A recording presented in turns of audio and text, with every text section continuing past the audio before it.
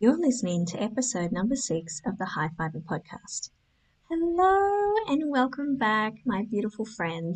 I'm so excited to have you here with me today, and I'm going to be talking a little bit about something a bit more personal, I guess, but something that's really close to my heart and something that I have quite a bit of experience in. So let's get started. We're going to be talking about comfort fiber, which is a new term for most of you, but it's really about how to use fiber to comfort your soul, to comfort your mind, to bring you peace and calm. And that's something that most people really are craving, and especially anyone who deals with any kind of anxiety or mental health issues, anything like that. This episode's going to be really, really good for you. So stick around. I can't wait to get started.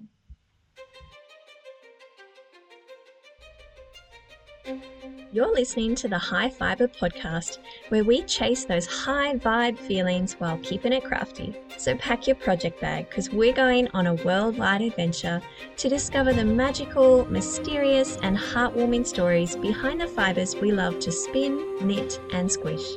In this podcast, I'll be getting up close and personal with sheep, camels, goats, and people to answer all the questions you've ever had about fiber.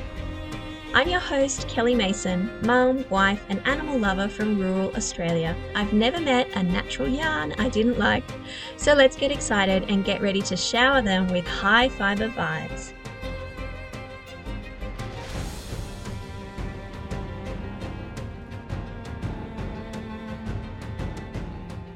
Okay, so here we are, ready to dive in on how to soothe an anxious mind with fiber.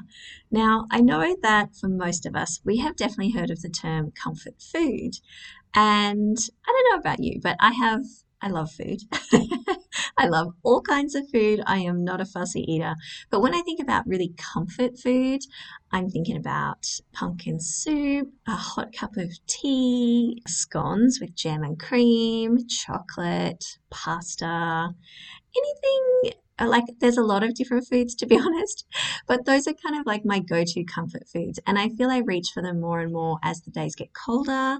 We're in autumn at the moment, but comfort is something I am craving more and more the older I get, not just in my shoes or my clothes, also in my food. And of course, in my life, like on the whole, I really want to be comfortable. It's one of my one of the things I really try and create for myself. So over the past few years, I've discovered that alongside this sort of innate love of food and craving comfort food, I also really have a pretty insatiable appetite for comfort pastimes. Now, I'm just kind of making this up. It's not an official term. You won't find it anywhere else.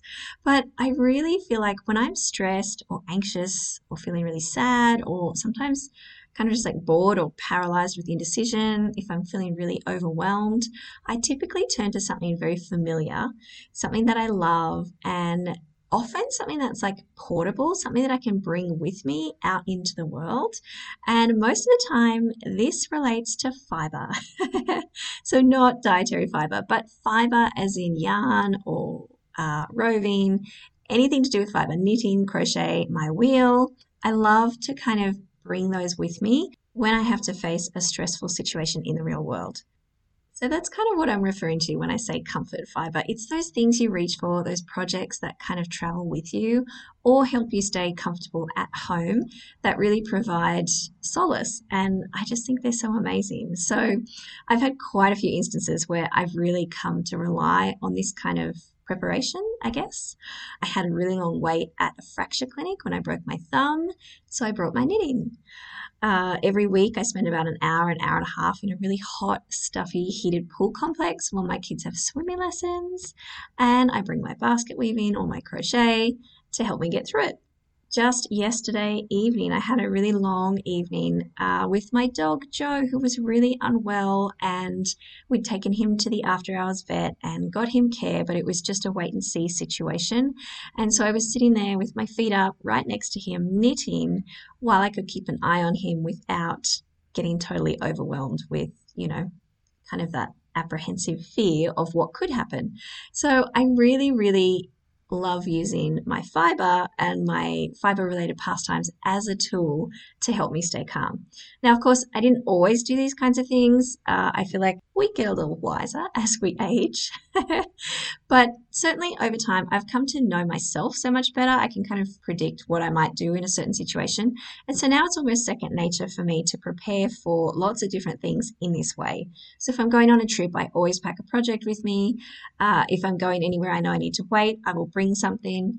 I don't like to scroll on my phone, which I know is kind of the default for most people. Next time you're in a waiting room, just have a look around and count the amount of people who are not on a phone, who aren't children. Although even sometimes, most kids are on a phone also. But I really, really try and bring something to do that stops me from scrolling and keeps me grounded. So how does this look in the real world? I know it's nice to say like, oh, that's great, but sometimes things happen that, don't go to plan. But I thought I'd just share an example because for me, I know that sometimes being in a hospital can really make me very anxious. I can get really hot and sweaty. I just get really kind of overwhelmed. The smell of the hand soap, I'm in New South Wales. I don't know if it's a governmental thing, but the hand soap they use in hospitals is always the same. And that smell, if you go to the bathroom or you wash your hands in the hospital, just like brings me straight back to those really foggy days post childbirth where literally everything hurt and I was just so unsure and so emotional. And so even now, washing my hands in a hospital, even if I'm there just for a broken thumb, it really can sort of set me off a little bit. I've also visited many loved ones in hospital, days before they've passed or as they've been going through a chronic illness. And I've had my kids in the emergency department countless times, often late at night in pain as we tackle the hours-long wait to see a doctor. Hospitals it typically can bring up a lot of hard moments for a lot of us. So now that I know that about myself and I know that the soap is going to, make me feel a bit uncomfortable and all those kinds of things, and I'm also aware of what calms me, I can go prepared. So now if I have to go to the hospital for an appointment or to visit someone, I always wear layers so I don't get too hot because heat is a real thing for me. When I get really hot, I tend to faint. So I wear layers, I bring a book or a small crochet project, something to do that's not scrolling. I typically always bring a water bottle, I bring my earphones so that I can listen to a podcast.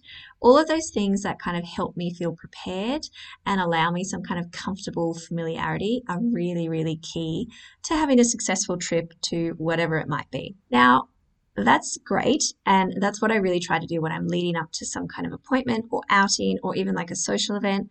I really try and be prepared. But sometimes for me, I get quite anxious and, I can get quite distressed even when I'm at home. So I also wanted to share just a moment I had from just a few weeks ago where I was having a really tough day at home by myself and spinning really, really helped me. So the other week we had a big family trip planned and I'm quite a homebody.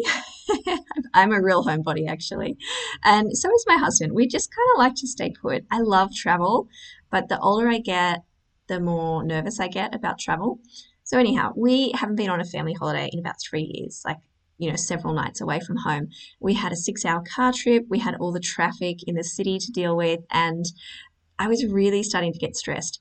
The week before we had to leave, I was super excited and I was just so looking forward to seeing family and being able to do really fun stuff that we can't do locally, like go to the zoo or the aquarium with the kids. We had so much fun packed into this holiday that I was really, really looking forward to it. But then the day before we left, the kids were at school, my husband was at work, and I was just packing the car. That was my job. I was going to pack the clothes and get, sort of feed for the animals sorted, all those kinds of things you need to do before you leave home. But my brain, my nervous energy just really got the best of me. And I just kind of indulged in catastrophizing like every possible ill that could befall us on our trip. And I was really fighting with my own mind, trying to stay in control and just get my tasks done. But it was really, really hard. I just stress, I get nervous, and I know that about myself. So I try really hard to manage that. And by the end of the day, I had done most of the things I needed to.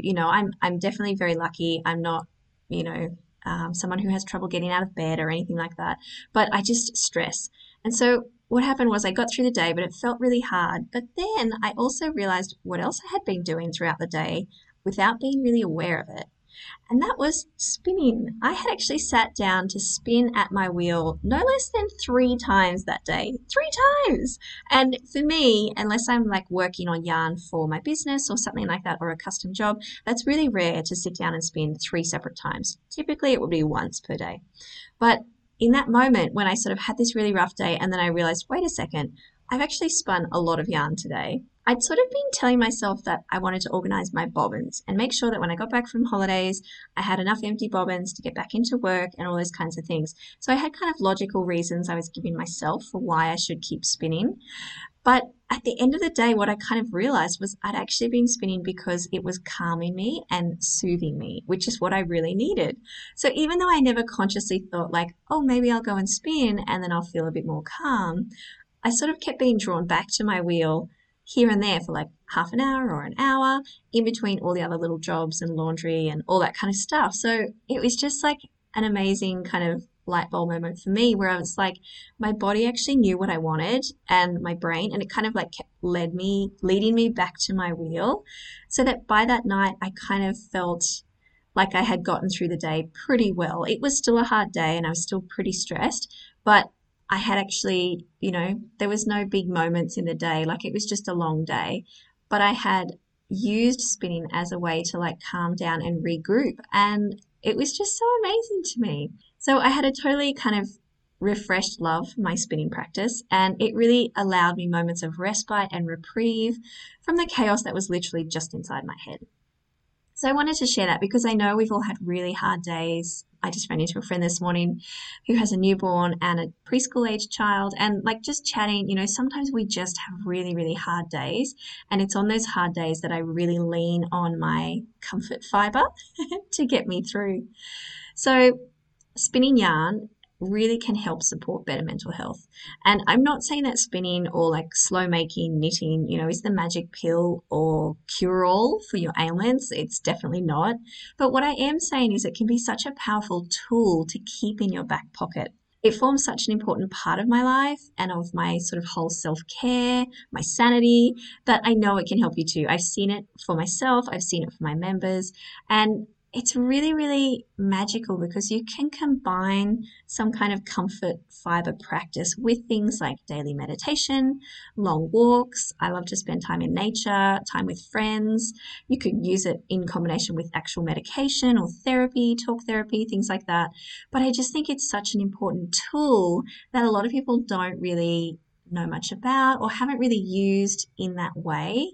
I think we're still transitioning from more traditional ways of treating, anxiety, depression, panic disorder, all of those things. But I think that spinning has such a beautiful power and presence in your life that kind of forms part of a bigger care plan. So often I'll have my members say to me things like, oh my gosh, I haven't touched my wheel in months. I feel so awful.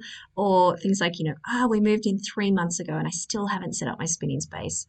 And they feel really bad about it because they feel like they should be spinning more often. And what I would say to those members, and what I say to everyone who has those kinds of things, because I do it too, sewing is something that's really personal for me. I haven't touched my sewing machine in months and I feel pretty dodgy about that. But I always just remind my members and myself that it's okay. The beautiful thing about sewing or spinning or knitting is that your wheel or your sewing machine is not going to expire. It's not going to disappear in like a cloud of fairy dust because you waited till, the stroke of midnight. It will be there waiting and ready for you whenever you need it. And that's just so beautiful to me because even if you're not in a place where you can add, comfort fiber to your sort of mental health care, it will be there for you. And maybe, just maybe, when you do make time for it again or when it does fit back into your life, it will come so much easier and it will really support you. In my experience, the more you spin, the more you want to spin, the more you knit, the more you want to knit, like the more you do it, whatever fiber passion you might have, the more your brain and body sort of begin to know the movements by heart. And I really feel you're essentially taking part in a moving meditation without really kind of thinking about it. The combination of like slow movements and the room to think. Some people, create in silence. Some people really zone out and they put music on or a podcast. But the combination of like that mental space to do whatever you want, and the slow movements is really, really powerful.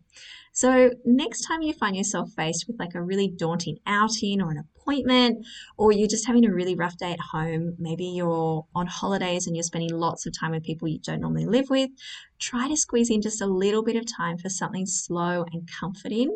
I promise you it is so worth it. And if you're here, you probably love fiber as well. Try and make it something to do with some kind of comforting fiber practice, and I hope that you'll see some wonderful results. If you love the idea of sort of combining spinning with meditation, I really would urge you and encourage you to head over to my website. There is a link in the show notes just below, and read more about my sustainable fiber boxes, Well Spun. Now, these actually combine curated fiber related meditations that I create myself with traceable, like really beautiful, high quality fibers. So if you're really getting excited about the thought of spinning becoming a moving meditation and combining meditation and comfort fiber together, then you are going to love Well Spun. So click the link in the show notes if you want to read more about that. And I hope that this really gave you some food for thought. Shall I continue with the puns?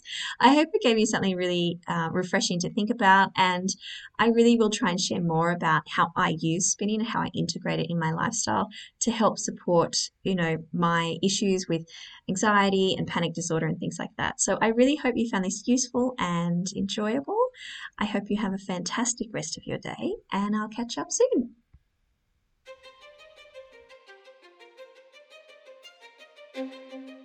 Thank you so much for listening today. I really hope you loved this episode. I love sharing my passion and my enthusiasm for fiber with you. I have one quick favor to ask. If you love this podcast, could you please leave me a review and a quick rating? Or send this episode to a friend you think would love to hear it. You can always send me an email, kelly@spindleandcompany.com.au, with suggestions or questions or praise. And yes, I know, email, it's a bit old school, but you won't find me on socials at the moment because I'm working really hard to be more present in my daily life. Until next time, happy spinning!